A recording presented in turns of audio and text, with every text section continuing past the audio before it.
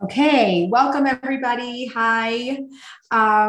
Okay, we're going to be doing chapter 35.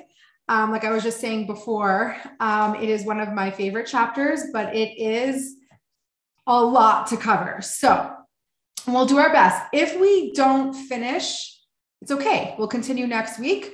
Let's just see how we do. We're going to start. I think it's time. We haven't done it in a little while for a little review, and then that will help us set the stage for what we're learning today. Okay, so remember, I'm going to take you back over a year ago in the first class. We talked about what is the purpose of the Tanya. How is it set up? And we said that Tanya is set up like an instructional book, right? It's not an encyclopedia where you're going to like look up a word for information, right? This is to instruct us, to guide us in our way of life, and kind of like a recipe, right? So here we are in this instructional book. It's practical. It's for our day-to-day life. And it's literally like being coached, right? Like it's like having a coach, okay? So I think we mentioned this before, but I want you to imagine again that every single chapter is like another private audience with the Alter Rebbe. He is literally, what he's doing is telling us in chronological order. So building each class, each chapter builds on each other. So once we have this information, we can now go to the next piece of information. Once we've mastered this concept, then we can go on to the next. So every chapter is like a private audience with the Alter Rebbe. Now, another really beautiful thing on how this Tanya is set up is that it doesn't tell us everything right away, right? It builds, like we said, it builds on each other. We're learning things that once we understand this, then we can go to that, okay? So starting from where we began, from where we started, let's quickly go through with what we've done so far, what we know so far, and then we'll continue with the fresh information that we're going to learn for this chapter. Okay, so chapters 1 through 8. What did we do in 1 through 8? It's like the new language. It's like the lexicon, right? We learned the breakup of how the universe works, how our bodies work, how our souls work, right? It's setting the stage. So we now understand a little bit more of like what happens, what's the composition of our body, what's the composition of the world, right? It's like a dictionary, right? Like that is kind of like an encyclopedia. That's like the ingredients that we need for the recipe, right? So all that stuff we needed to learn so we can actually turn that information into practicality, okay? 9 through 12, we learned about the different personalities that are in this world, right? We have 5 different personalities. Tzaddik, 2 types of tzaddikim, right? We spoke about. We have a Rasha, 2 types of Rasha, and Beinani, the intermediary person. The point of this whole book is for the Beinani, right? Or the striving Beinani. So 9 through 12, we just learned about who these people are, what makes them who they are, right? And how their body composition works and how, they operate. Now, 13 through 15, we elaborated on the Beinani, right? Because we need to have a lot more information about the personality type that we're trying to achieve, right? We said tzaddik is not in our wheelhouse, right? We're not trying to be tzaddikim. We're not striving for perfection. What are we striving for? Perfect behaviors, but not internally perfect, right? So that was 13 through 15.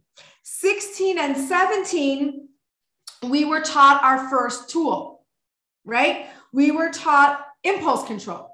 That is the first tool that a Beinani gets, right? We learned how to control our actions, how to not act impulsively, right? To think before we do. And that is what helps the Beinani achieve perfect actions, okay?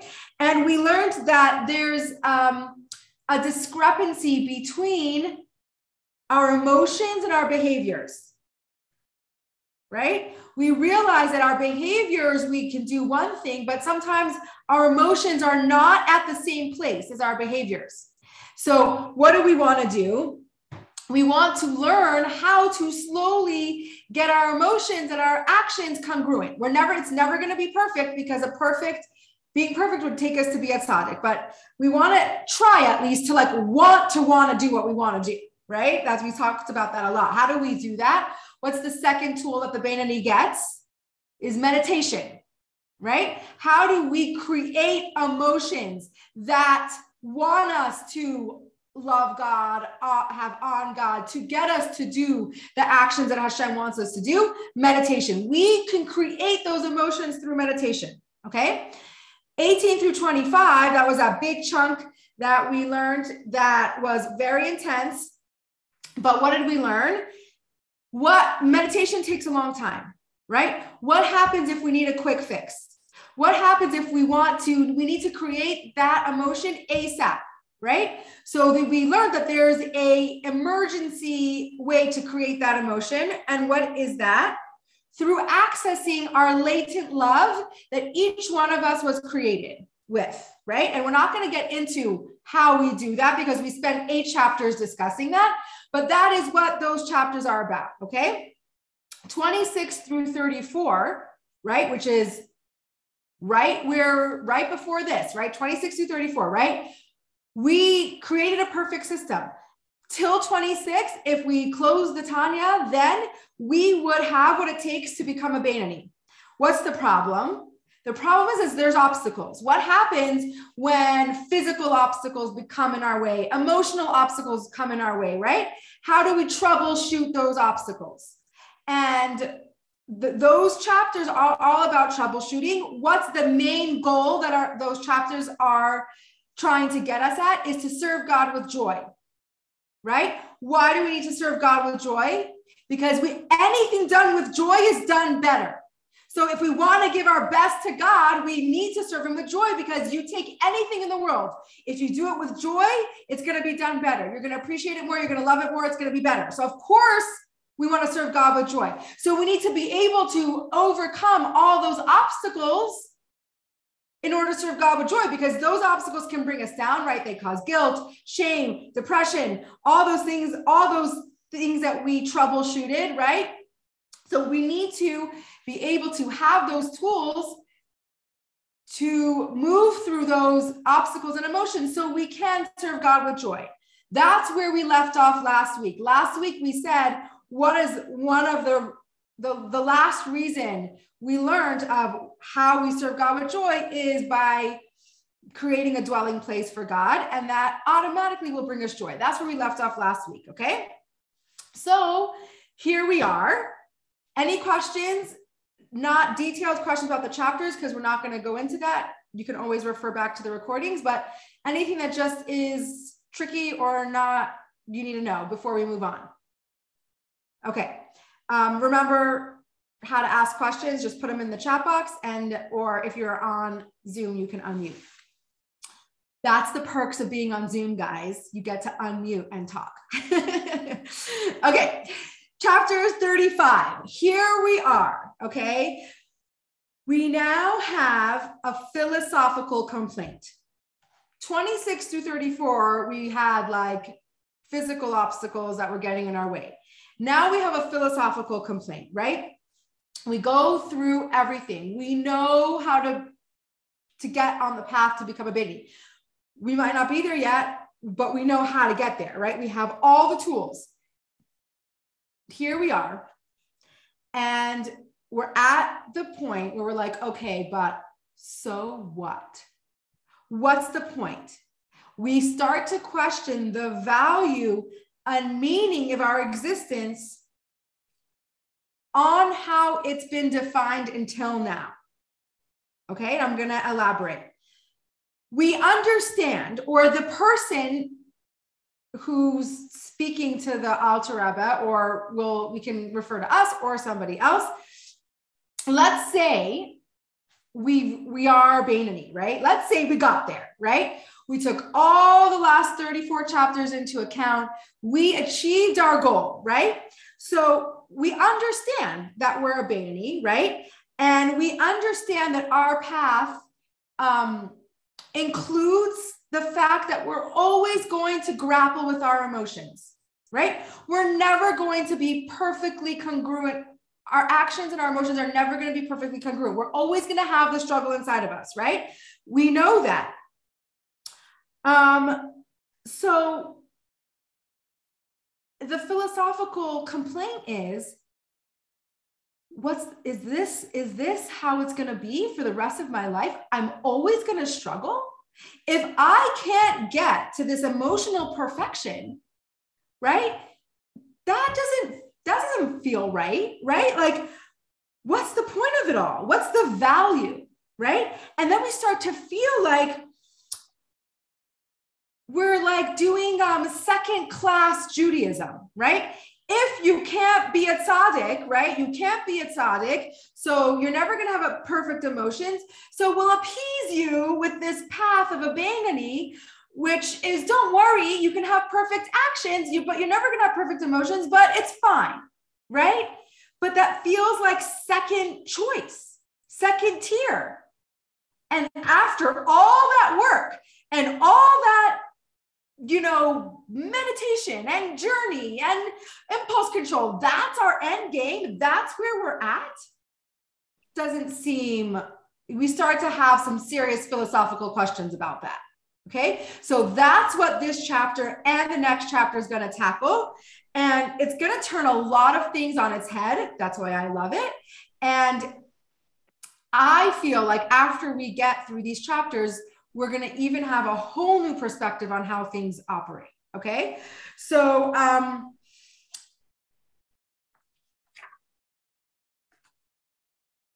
we don't want to feel like we're living this modified version of Judaism, right? It's not like we're not putting the effort in, right? It's not like we're not working hard every day. And if we're working that hard every day, we want to know that what we're doing matters and counts and is not second class, okay? So this is what the Tanya is going to discuss, right? What we have to understand, what the big question that the Tanya is going to ask now is what's going to help us understand where our purpose is and why we should not feel like second-class citizens. So what's the question that Tanya asks? It's going to be a very general question, but it's going to be a poignant question because it gets to the crux of it all. The question is, what is the meaning of life? Okay, right? And we're discussing this question out of necessity, right? The Tanya is not a philosophical book, right? We said that in the beginning. This is not a philosophy class, right? Tanya is practical. We're not learning things in theory just to know them, right? Sometimes asking the meaning of life can be really philosophical and not really turn into anything practical. But the reason why the Alter Rebbe is taking the time to discuss the meaning of life, it's because we need it. We need to know what the meaning of life, because that's what's going to help us understand why we're here and what we're doing and why it's not second class. Okay?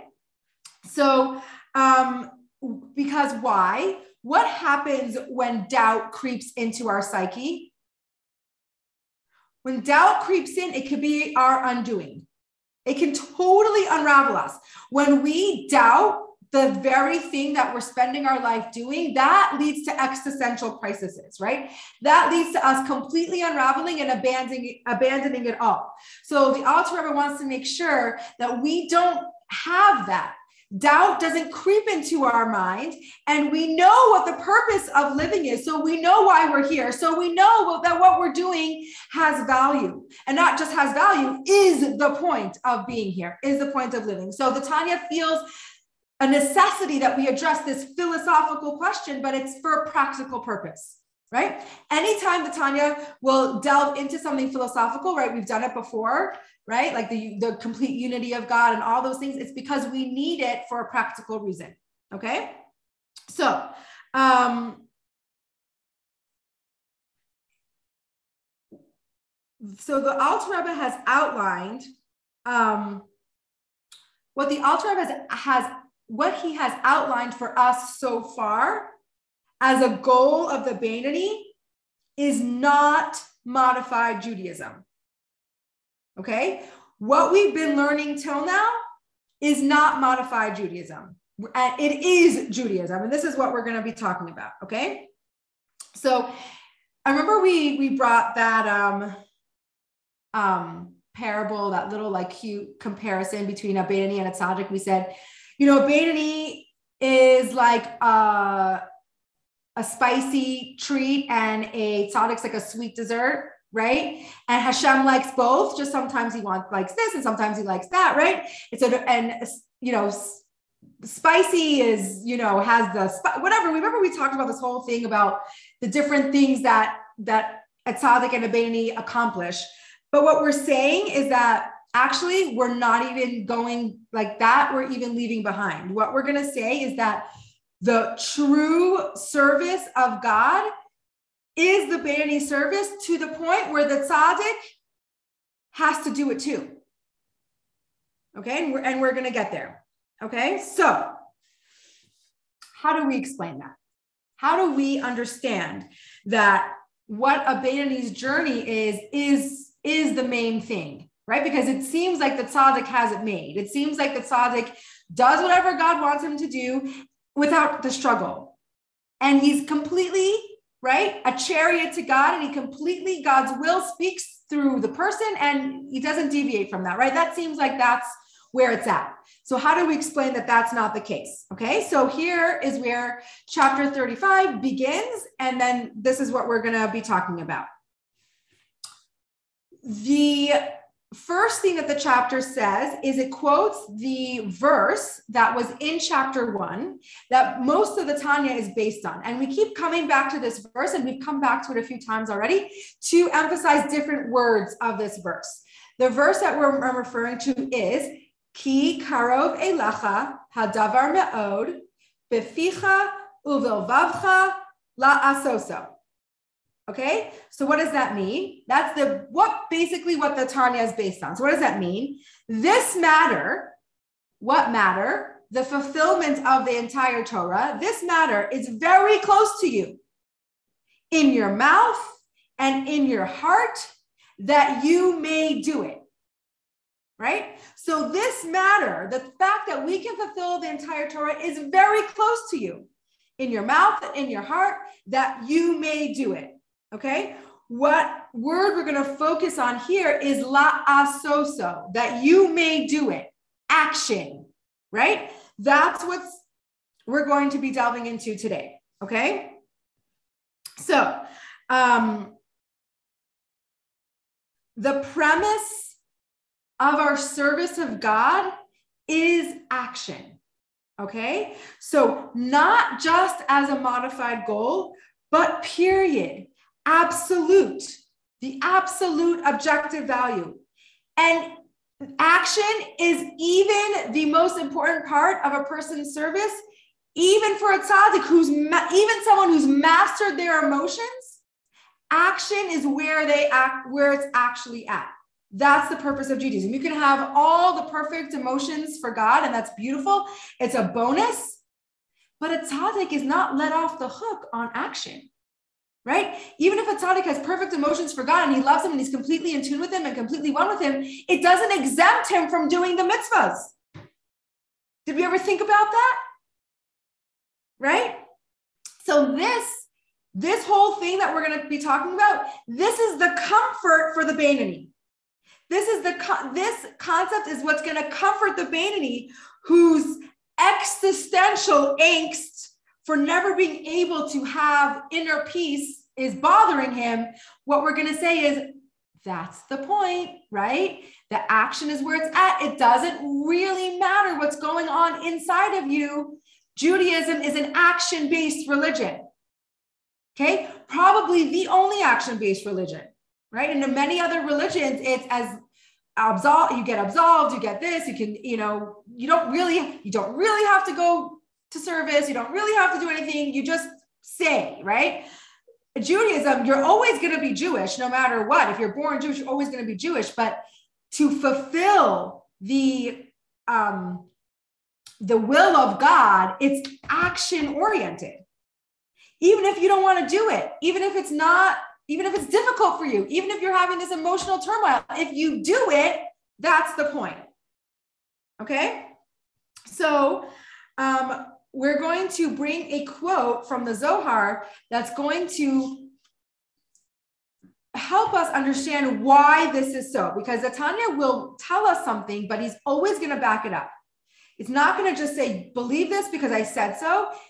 We're going to learn that that Judaism is action-based, because we're going to understand what is actually biologically and physically happening when we do a mitzvah, and what part of our body are we actually using, right? We're going to get down to the nitty-gritty, okay? So the Zohar quotes a verse from King Solomon, Shlomo HaMelech, and the verse is such. It says, I'm going to say it in English, that a wise person's eyes are on his head. Okay, that's what we're quoting. A wise person's eyes are on his head. Okay, what does that mean? And there's a commentator in the Gemara, and his name was Yanuka, and he was a very young child, but super smart and super holy, obviously. And this is his comment on this verse. His question is, well, where's everybody else's eyes, right? Like, what do you mean by a wise person's eyes are on his head? Where are everybody else's eyes, right? What does this mean? Like, we need to understand this better. Okay. And obviously this is going to be a metaphor. Okay. What is this a metaphor for? Please stop me if it gets overwhelming or tricky, because we're going to be bringing in a lot of different concepts. Okay. The metaphor is a person as a lamp. Okay. The person in this verse we're referring to as a lamp, not the electric lamp that we have nowadays, but like a kerosene lamp from olden times where you needed a flame and a wick to light the lamp. Okay. A lamp has three main parts: oil, wick, and flame. Okay, you're with me so far? The oil is mitzvahs. In this metaphor, the oil is the mitzvahs. Okay? The wick is the body. Okay? So through the body, you draw the mitzvahs, right? And give it a place, right? So through the body, you do the mitzvahs, correct? Right? How do we fulfill God's will? Through our body, right? Thought, speech, action, body. And what's the flame? The flame is the divine light. Okay? Now, a lot of people, when they're asked what's the flame, they might say soul, right? Because we have referred to the soul as a flame before, but not in this case, okay? Here, in this case, the light refers to Shekhinah, the divine presence. Okay, you with me so far? So what are we saying? That the godly presence in this world, which is generated by each and every one of us doing a mitzvah through our body. Yes? Say it again. Action. Yes. So there's three components to this metaphor, okay? The oil is the mitzvahs. The wick is the body. The flame is God's presence, his Shekhinah, the God's light, okay? Through the mitzvahs, right? Through the oil, which we do with our body, which is the wick, right? That's what sustains the Shekhinah in this world, right? You have the wick, which is the body. You have the oil, which is the mitzvahs, and you have the flame, which is God's presence. Good? Instagram, we're doing good? Okay. Now, what is not mentioned in this metaphor that kind of feels like it should be? We're talking about godliness, we're talking about divine presence, and we're talking about mitzvahs. What is not mentioned here? the godly soul. Don't you think it's kind of weird that when we're talking about fulfilling mitzvahs in this world and bringing down God's presence, that's the godly soul is not even part of this metaphor? Well, you can only do it through your body. Right, but shouldn't the godly soul be part of this in some way? That goes without saying. You're right. You're on the right track. We're going to get there. You're on the right track. The godly soul is not part of this equation at all. Okay. Because that's the whole point. And this is where, we're going to go into a whole nother concept. Okay. The soul is incapable of truly experiencing oneness with God. Counterintuitive. Yeah. The soul is not capable of experiencing true oneness with God. Why not? Because you're part of God. The soul is part of God. Close. What could your soul do that your body can't? Let's backtrack for a second. Your soul is very good at perceiving godliness, right? And our body doesn't do that at all. Our body perceives physicality. Our soul is very good at perceiving godliness. But how does a soul perceive godliness? A soul experience is the best way that the soul experiences godliness is when it's disembodied, right? When it goes to the world to come and it basks in the light of Hashem's glory, it's without a body, right? And so the body sometimes hinders the soul from experiencing godliness, right? So the soul understands and cares for God and experiences love and awe of God, but the soul's experience with God is a relationship, right? The soul has a relationship with God. What does a relationship need? Two parts, right?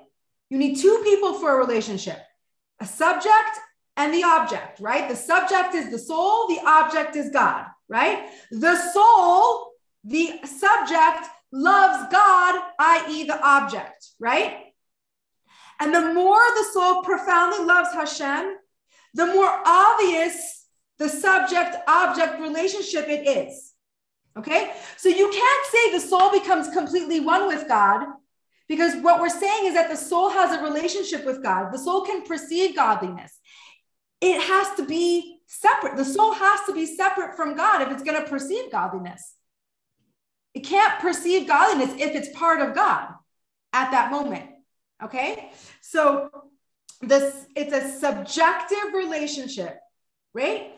The soul's relationship with God is subjective based on the ability of the observer to observe. The soul's relationship with God is based on its ability to observe godliness. It has to observe godliness in order to have a relationship with it. So it's a subjective relationship, right? The soul is a piece of God. It's like when you say your child is a piece of you, right?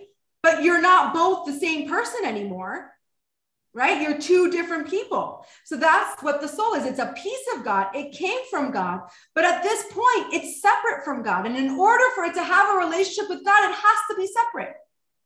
It has to be able to observe godliness. It has to be subjected to have a relationship with God. It needs the body to do that? It needs the body to do that. You're getting there. We're getting there. So, but does that make sense to you? Does this make sense, right? That in order to be in a relationship with God, the soul has to be something that can observe God, which makes it a subjective godliness, a subjective relationship. Okay? Who has the objective relationship with God? Right? We just talked about the subjective relationship, right? And we're saying that the soul has to be able to observe godliness in order for it to be in a relationship. What happens if the soul doesn't observe godliness? It's not in a relationship with God, right? If it doesn't observe godliness, it's not in a relationship with God. Who has the objective relationship with God? The body. The body. Why?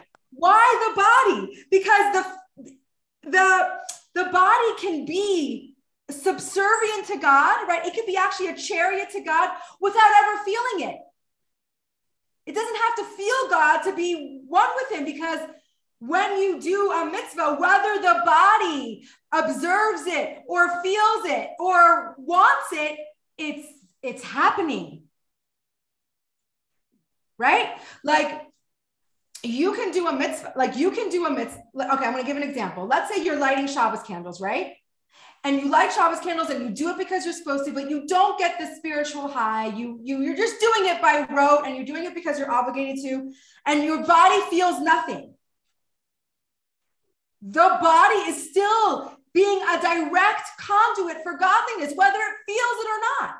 That's an objective relationship.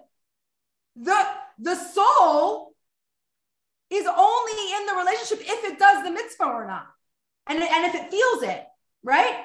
But the body, whether it feels it or not, it doesn't matter. It's serving God with its body. It's serving God. Okay. Is that the action you're talking about? What? Is that the action you're talking about?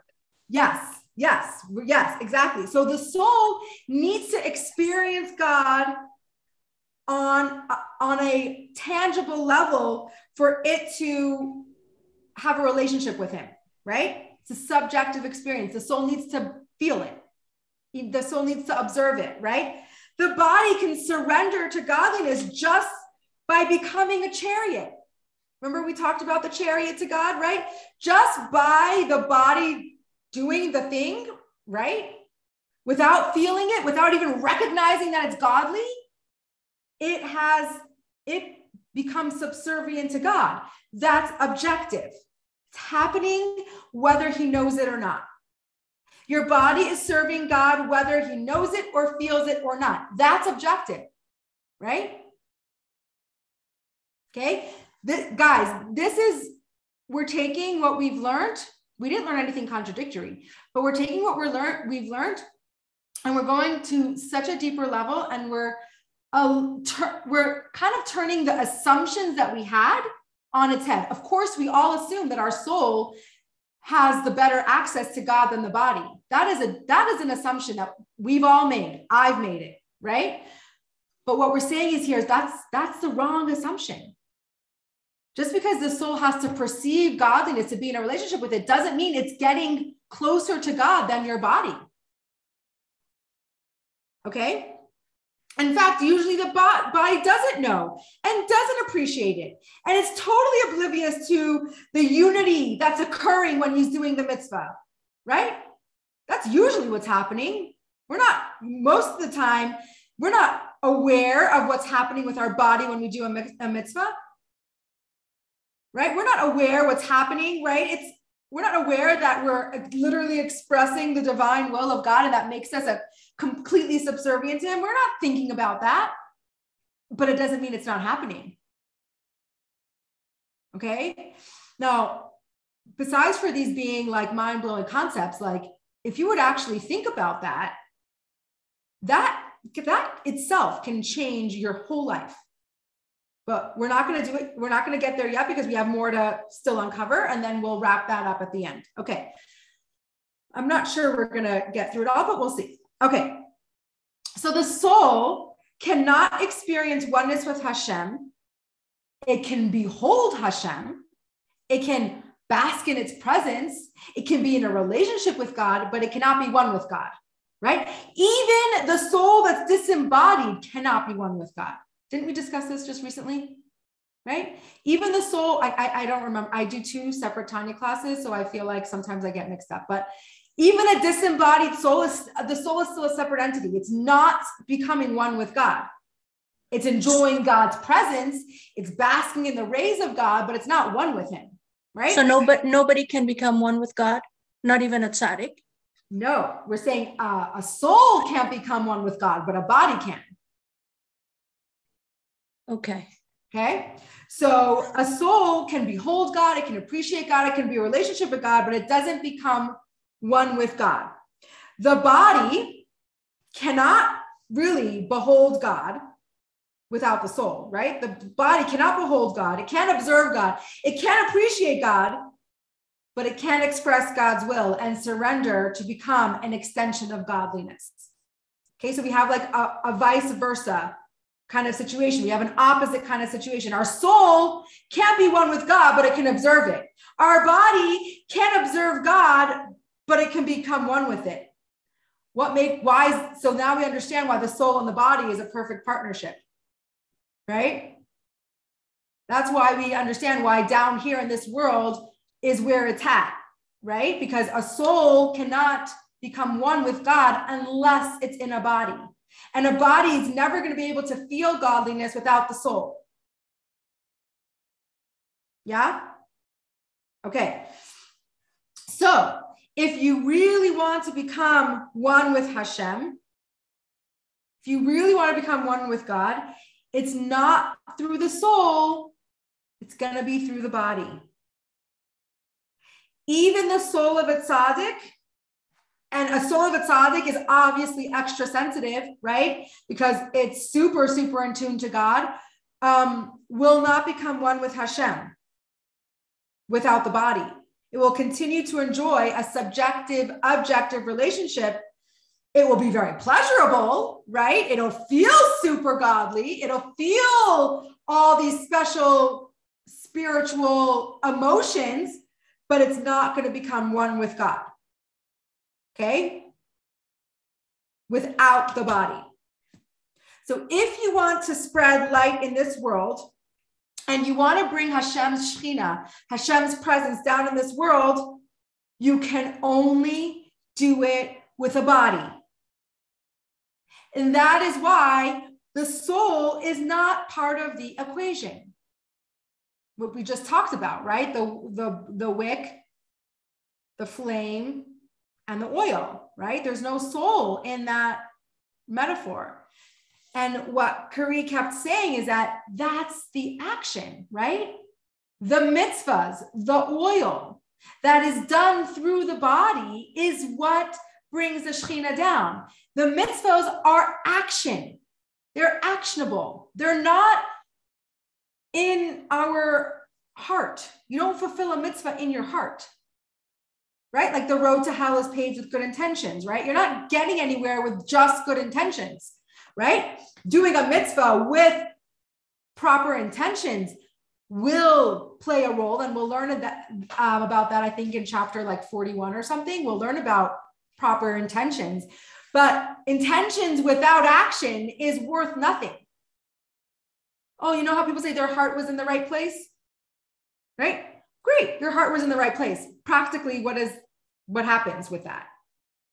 Not much, right? In a practical sense, right? So that's what Hashem's saying. You want to become one with me? You want to bring my presence down into this world? How do you do that? Through the mitzvahs, which are done through the body. The soul doesn't get you there. Okay? What is the soul? What would you say? Like, so then you could say, well, then what's the point of the soul, right? The soul is the engine, right? The soul is what's going to get you started. The soul jump starts your appreciation for God, right? It's going to be very hard to do mitzvahs without that kind of sensitivity to godliness, right? So the soul is what provides that sensitivity, the engine, the back, it's behind the scenes, right? But what's actually getting it done is the body. And you cannot do it without the body. You cannot do a disembodied soul, right? A soul without a body cannot do mitzvahs. That's why we value life so much. That's why we want to be down here as much as we can, doing as much as we can, because we can't do that up in heaven.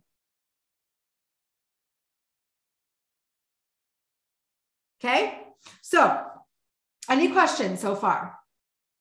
This I've learned this chapter many, many times, and every time I learn it, it still blows my mind, and I'm still like, it gets deeper and deeper. So if it's still like, I don't know, I'm not sure about this, like that's okay.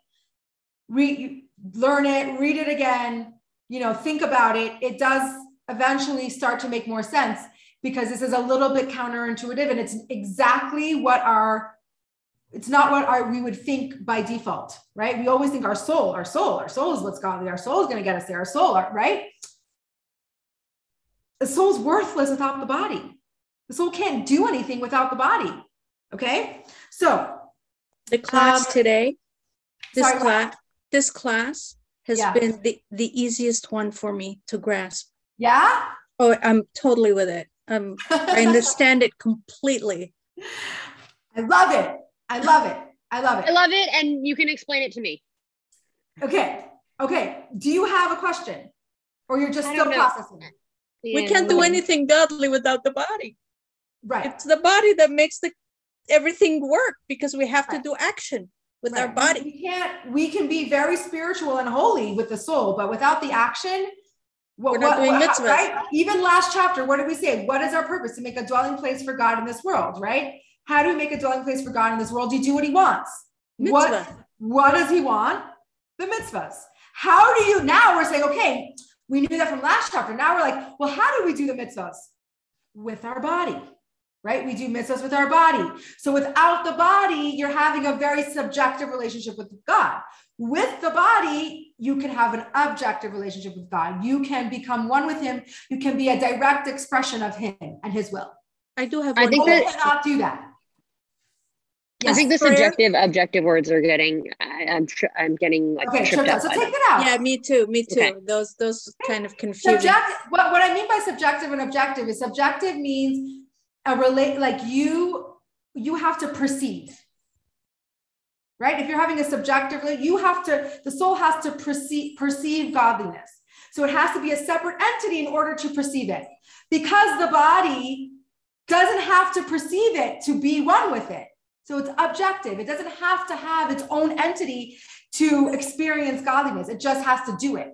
Right. Physically. Okay. But if those words are tripping you up, just leave it out. I have a small question. It's not crucial to understanding. I have a small question. Yes. Is prayer, when you daven every morning and you do your 2-hour prayers, is that considered doing a body action? Yeah. So you know what? It's very interesting that you say that. The reason why do you ever wonder why we move back and forth when we pray? Yeah, it's for balance. Right? That's why, right? It's like because we want to use our whole body during prayer. Now, so I believe, and I will double check because I don't want to misquote, but I believe prayer is considered one of the 613 mitzvahs, but Torah is not the case. Torah, we use our mind and our speech, but it's not necessarily our action, which means Torah does not get us to the same place as mitzvahs do. Okay. So I don't know if you remember in chapter 5, we reiterated all the pros of Torah study over mitzvahs. That's the food of the soul, right? All that stuff. But that's what you have to learn about Tanya. Depending on, it's not black and white. Remember we said nothing's black and white. We mentioned a few things that were, but most of it's not black and white, because depending on the situation, depending on the scenario, depending on what we're talking about here, we're saying how mitzvahs get you someplace that Torah doesn't. Okay. So just keep that in mind, that sometimes you're going to learn that Torah is more spiritual and holy and amazing, whatever. And sometimes you'll learn that mitzvahs are. Here, we're reiterating and we're emphasizing the pros of mitzvahs over Torah study, because Torah study doesn't get us to action. Okay, so you still need your body for Torah study, right? You still need your thought and your speech, which uses your body. You can't really accomplish Torah study without a body, but it doesn't get us as one with God or subservient to God as the actionable mitzvahs do. So prayer in the morning, when you do your morning blessings and morning prayers every day, that's not really considered an action thing, like a mitzvah? I think it is. I think prayer is considered action over mitzvahs, but I would have to double check. I don't know for sure. Please check. Yes. Yes, I will. I will find out for sure, but I do think that prayer falls into the mitzvah category and Torah is its separate category. Okay. But if I will double check and I will let you know. If I have to correct myself, I will. It would not be the first time. Yes. Okay. Thank you. Okay. So the Beinoni, right, has this existential question, right? What's the point of my existence, right? What's the point of this whole journey if I'm never going to have the same emotions of a tzaddik? I'm never going to be completely emotionally in tune with God. And we're like, and so this chapter tells us, well, who cares? Because that's not what this is about. Tzaddik can have the perfect in tune emotions with God, and he still has to do the mitzvahs. He would not be serving God without the mitzvahs. So no matter how close his emotions are, no matter how in line with God the tzaddik's emotions are, he still has to do the mitzvahs. He still has to do what we have to do. So yes, is it a bonus to have emotions that don't make us crazy and give us internal conflict? Yes, it's a bonus. But is it the point of life? Absolutely not. You cannot accomplish the meaning of life without mitzvahs. Okay? So we have to tell the Beinoni, this is what it's all about, right? This is what it's all about. Pretend you were a tzaddik, right? Pretend that you were perfect in your emotions and you are living high on the ecstasy of God. Does that make you exempt from any of the 613 mitzvahs? No, why? La asoso. It's about the action. It is always going to be about the action. Now, again, we're not dissing intent. We're not dissing complete emotional oneness with God or in tune with God. It's not a bad thing. It's a beautiful thing. We would love to get there, but it's not the point, right? To the point where you can have the perfect emotional relationship with God, but if it's not an actionable relationship, you're not really doing anything.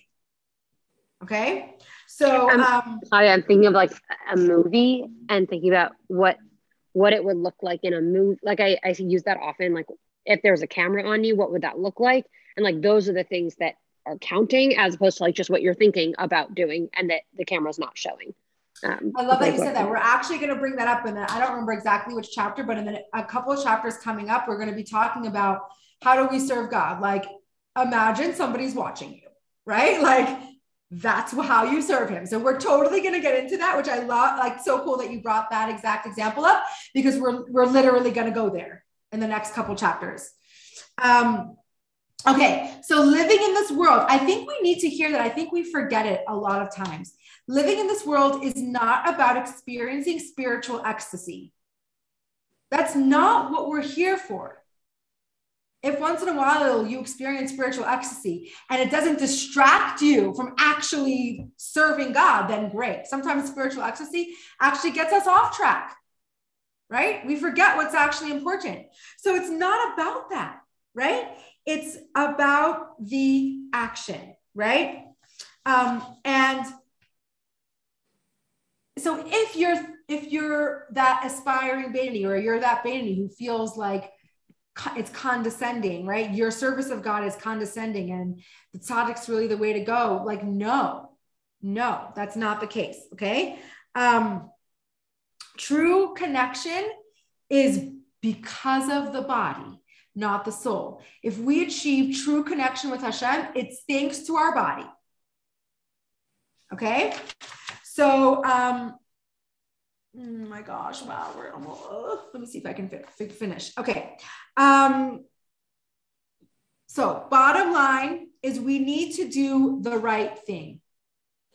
La aso. Action, action, action. So if you were to take one thing away from this class, is Judaism is action. Okay. Okay, so then we just touched upon it, but I'm just gonna quickly review, because action is the goal, right? We need to understand that even within mitzvahs, there's a difference between Torah study and a mitzvah, right?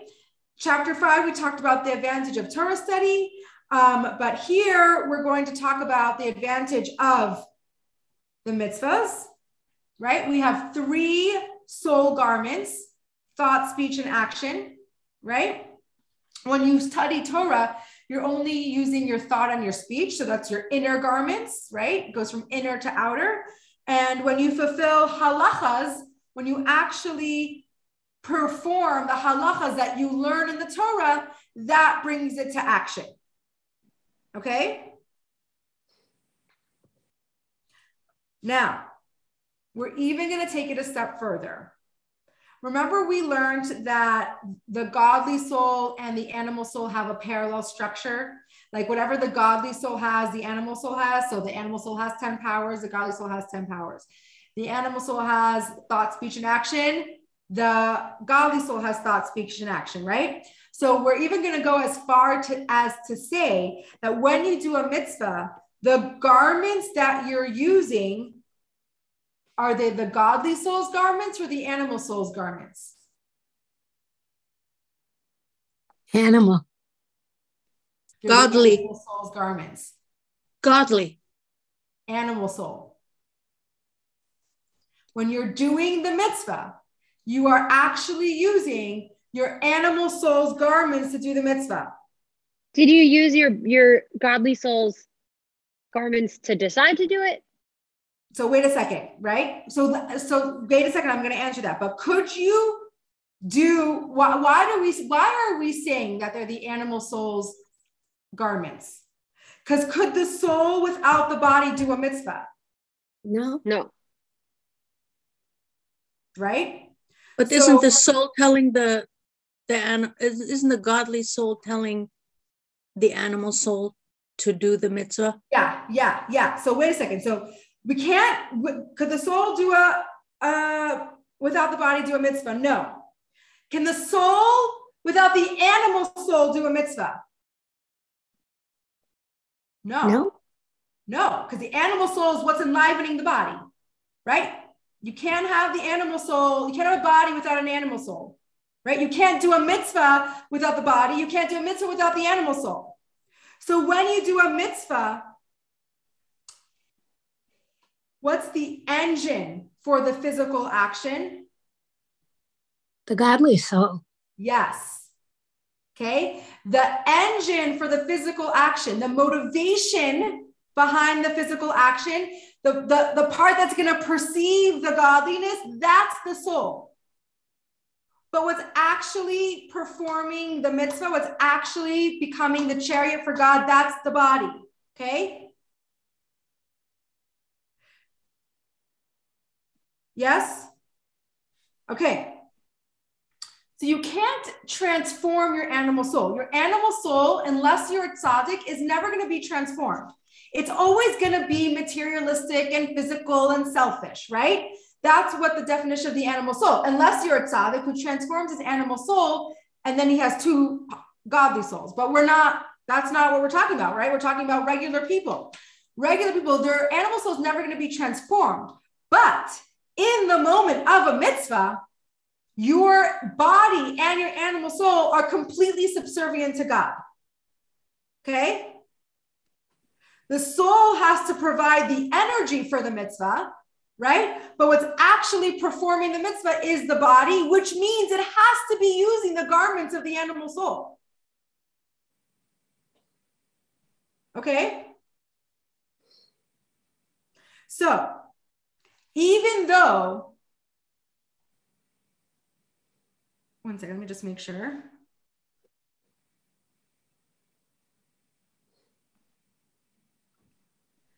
So basically, the garments of your animal soul is what's making you more one with God than your soul could ever be.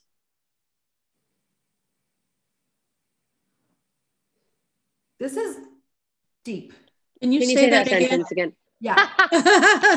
Even though the animal soul powers are not being transformed, they're staying selfish, they're staying materialistic, they're not transforming to godliness, but it's still going to get you closer to God than your soul ever could. Okay, that's pretty mind-blowing, right? That's what I mean when I said this chapter is going to turn everything on its head, because that's not what you would think. Now that we're learning it, we're like, yes, that makes sense, because we can't do any of this without a body. Why didn't we think of that, right? But that's not where our brain goes. So it kind of like we have to rewire that brain. But when we talk about it, you're like, yes, it makes sense. We can't do this without a body, right? So obviously this is what's happening, but really that's not how we would think unless we're being told, right? So that's why God put us here with a body. Or else why would he need a world? Why would he need people in bodies, right? Need bodies. That would be the point. Yeah. So what King Solomon's saying when he says that the wise person's eyes are in his head, right? We're not saying wise doesn't equal tzaddik, right? Wise we mean smart. Why is a smart person's eyes on his head? If you're smart and you're monitoring your head, right? And you notice, and the godly light is over your head, right? And you notice that maybe the flame is diminishing a little bit, right? That godliness, that Shekhinah, that divine presence, the flame is going out. What are you going to do? Mitzvahs. Mitzvahs. A mitzvah. How are you going to light the flame? How are you going to light that wick? How are you going to light up the body to bring down the Shekhinah? You're going to do mitzvahs. That's the fuel. The fuel to bring God into this world are the mitzvahs. What does that mean? It's action. Okay? So if you want to continue shining that supernal light, it has to be through the body, right? The wick has to be through the body, and you have to monitor it. You have to pay attention to it to make sure that it's never going to go out, right? So you always want to be doing those mitzvahs. You always want to be doing those actionable items, those actionable things to fuel the flame, which is the godly light. Okay? What did you call it in Hebrew? Something so. Something so. La'asoso. Oh, la'asoso, to do, right? That's the word from the verse we quoted in the beginning of the chapter. How do you say it again? La'asoso. La'asoso. Okay. We're summing up the chapter. It's 7:59. Whoever wants to stay a little bit longer for meditation, great. If not, I totally understand. To sum it up, Beinoni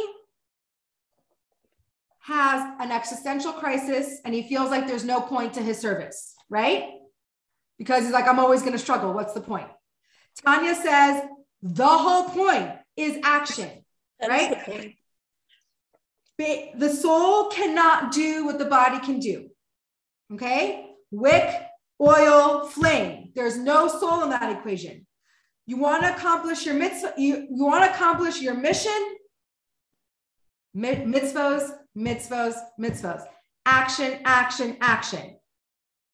Okay? The only way we have an objective relationship with God, a relationship that is subservient, is through the body, because the body is what does the mitzvahs.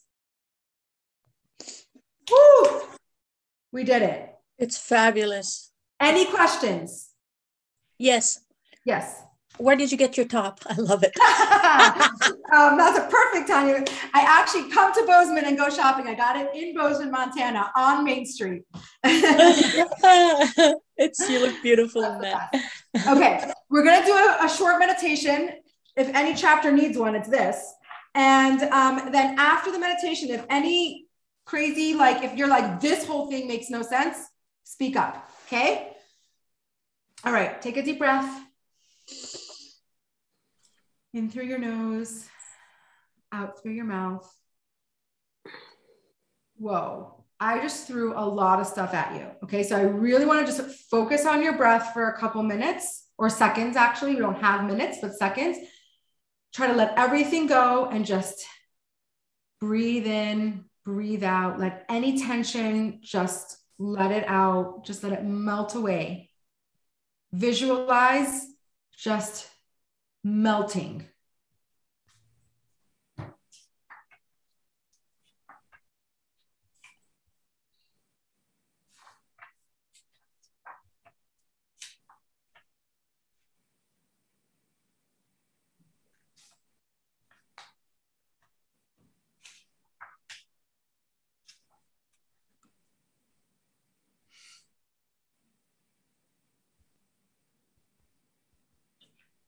Okay, I'm just going to leave you with one point that I think sums up the whole chapter. Okay, so if thinking about the whole thing is overwhelming, just take this home with you.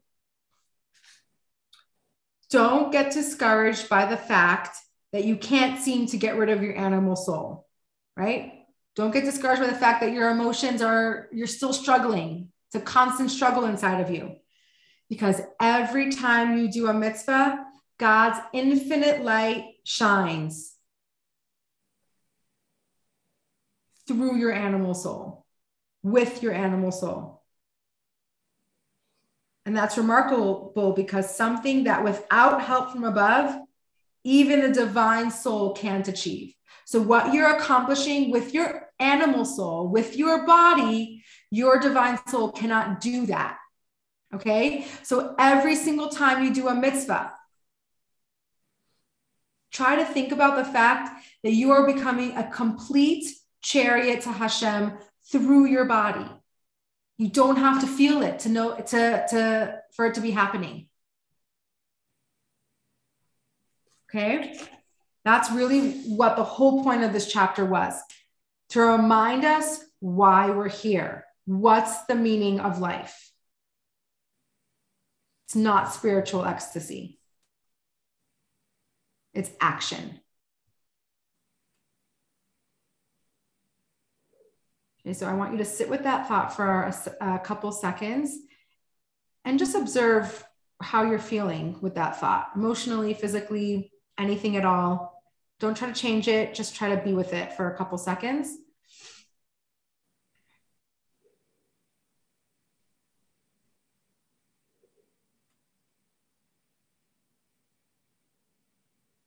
Bring your attention back to your breath. Focus on your breathing. Let your mind go in through your nose, out through your mouth.